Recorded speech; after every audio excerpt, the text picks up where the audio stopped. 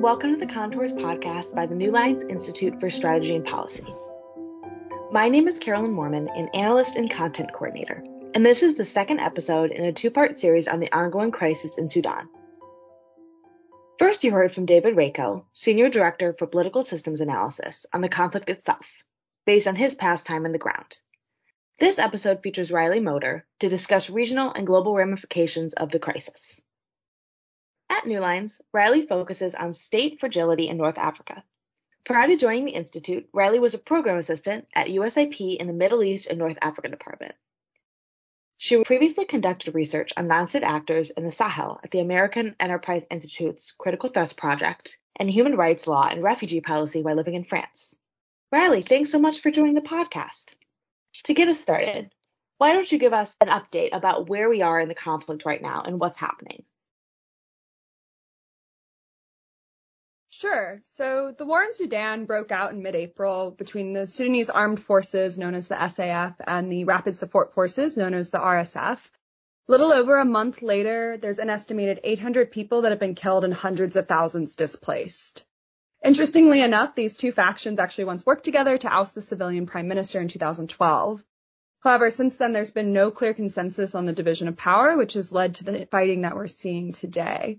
Currently, we've got a few updates this week. The Biden administration just pledged $245 million in humanitarian assistance to Sudan and neighboring countries. This is a great first step in decreasing the regional impacts. In addition, the administration supported peace talks in Jeddah, which is in Saudi Arabia, over the last weekend that have led to a first internationally monitored ceasefire. However, as of the 25th, there's actually been several reports of shelling and rival forces fighting outside Khartoum and bringing into the question the validity of the ceasefire and the effectiveness of the Biden administration's ability to monitor. So, as we've seen, when it immediately started happening, Sudan was all over the news, very much in people's minds. But a month into the conflict, we see that that coverage has declined and it hasn't resonated globally as much as other conflicts. And it seems that only a relatively small group of specialists follow it. Why do you think that is? Yeah, that's a great question. The international community, I've always personally felt, views this as a regional conflict, as an African problem, or in some cases, a European problem to deal with. They're often very distracted by other conflicts, the continual fallout of Afghanistan and the Russian war in Ukraine. So as such, those interested in this region, analysts in this region are following this conflict. However, with the exponential population growth, vast natural resources, and increasing regional trade, Europe and the United States should be acutely aware of the implications in Sudan and how this crisis could ripple throughout the region and impact European partners and eventually the United States.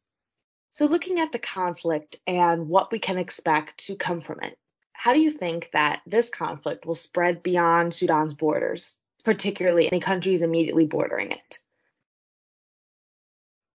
Great question. So it's not a matter of if, it's a matter of how and when. As of Tuesday, the 23rd of May, the conflict has produced about 250,000 refugees.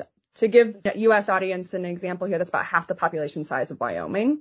The conflict is already having regional implications that could spark further unrest and conflict. Just to give a brief update on numbers, approximately 113,000 people have fled to Egypt, 65,000 to South Sudan, 60,000 to Chad. Interestingly enough, Chad had originally closed its borders, and then due to the pressure coming from the Sudanese refugees, it has opened its borders and is accepting a small amount of refugees. And a combination of 14,000 people have fled to the Central African Republic and Ethiopia, respectively. This influx in refugees will have both political, economic, and social impacts on their respective countries. And a lot of these countries are already in incredibly fragile conditions due to past conflicts, rising inflation, and food insecurity due to the Russian and Ukraine war, as most of North Africa relies on Russia and Ukraine for their imports of wheat. Moving on to Sudan's neighbor to the north, Egypt. You recently wrote a great analysis for the National Interest that looked at these implications on Egypt. Can you walk me through your main points in this piece? Sure. Kind of leading from the last question, the thesis of this analysis is that the fighting in Sudan has put the nation at risk of collapse, with Egypt slowly following suit afterwards. Egypt is in an incredibly fragile economic situation. They're dealing with increased rising inflation, food shortages, a story not unfamiliar to North African countries. The potential for increased destabilization and regional conflicts is something that I think we should be taking very seriously. And the international community needs to assist Egypt in processing these and providing for these refugees. Egypt recently sent its special counterterrorism police to the border. This is a police force that was known for being particularly brutal during the Arab Spring. Reports of refugees being denied entry, turned around at the border, attacked, have been increasing throughout the week. As of May 1st, Egypt has made it increasingly more difficult for refugees to enter the country by making it illegal to cross on foot. Refugees are required to board a bus or get in a car, and a lot of times this is leading to increased exploitation. It can cost up to $40,000 per family to get on a bus to cross into Egypt from Sudan. Egypt, though not correct in its approach, is very concerned with the economic impact of the influx of refugees. There's been several quotes from the Egyptian president citing this in recent journals.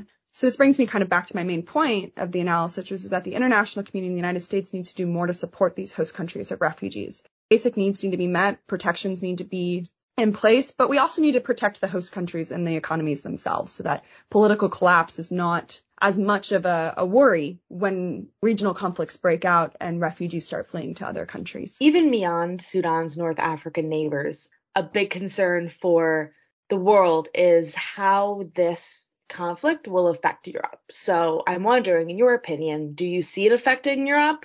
And if so, how? Yeah, absolutely. So Europe's main concern for years has been migration. UNHCR estimates that about 800,000 refugees are going to cross over into various countries by the end of this year. So as we've already discussed, these neighboring countries don't have the capacity to take in these refugees. A lot of North African countries and countries that are bordering Sudan have an influx of refugees already that are not a part of this conflict that they are managing and caring for. So this additional stress is going to increase migration flows to European countries, often by boat across the Mediterranean. I think something that we should be watching is that Europe is tightening its migration policies. They're very concerned about the economic and the political impact that these refugees are going to have. And in a lot of ways, this brings up, further security concerns, both for the safety of the migrants and the refugees, but also for the safety of the European citizens that get involved in this. The EU currently is working on processes to disincentivize migration and protect their economic interests. They're also working on legislation that will put in proper security measures as well. One of those, a piece of legislation that focuses on burden sharing from countries that receive these migrants and refugees on the Mediterranean to further northern European states.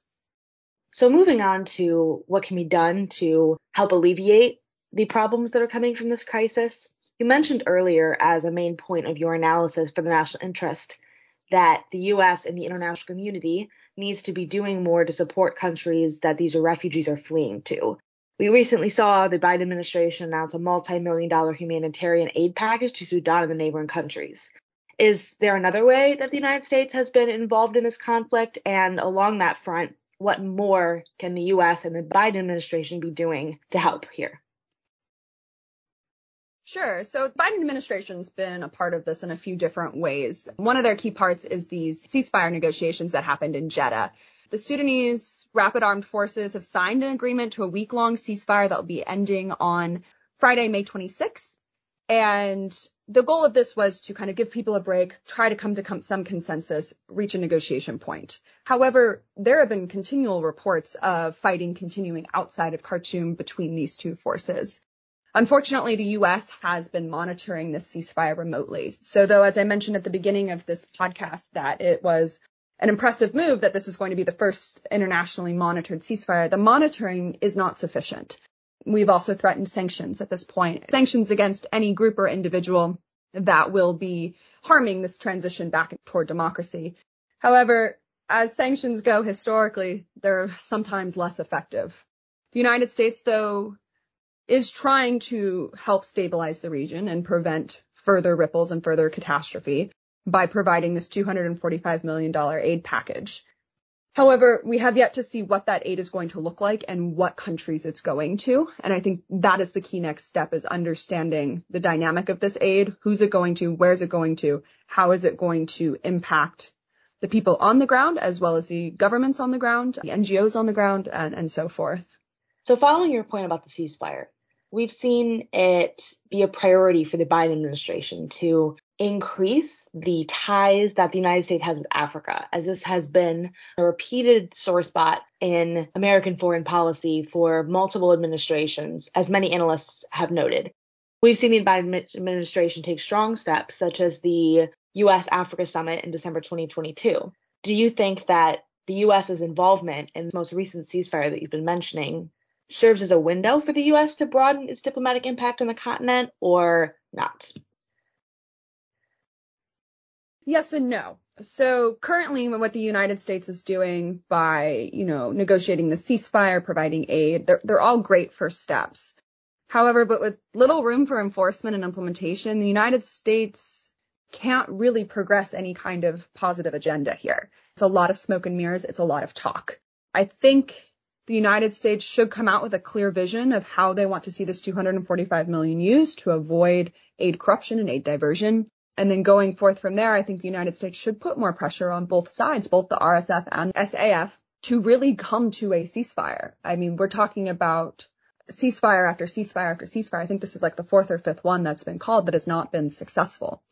So I think the United States should take a more active role in regulating this conflict and trying to get towards some semblance of peace. Well, Riley, thank you so much for putting all of this into perspective. You really placed this crisis into a larger view of what the United States and the international community can expect ramifications of this crisis to be for not only Africa, but also Europe. Thank you again for coming on the podcast. Thank you for having me, Carolyn. To our listeners, thank you for listening to my conversation with Riley Moeder about regional ramifications of the Sudan crisis. Make sure to subscribe to Contours on major streaming platforms, including iTunes, SoundCloud, and Spotify, so you don't miss any of our new podcasts. You can also check out further analysis into geopolitics and U.S. foreign policy at www.newlinesinstitute.org. All the best!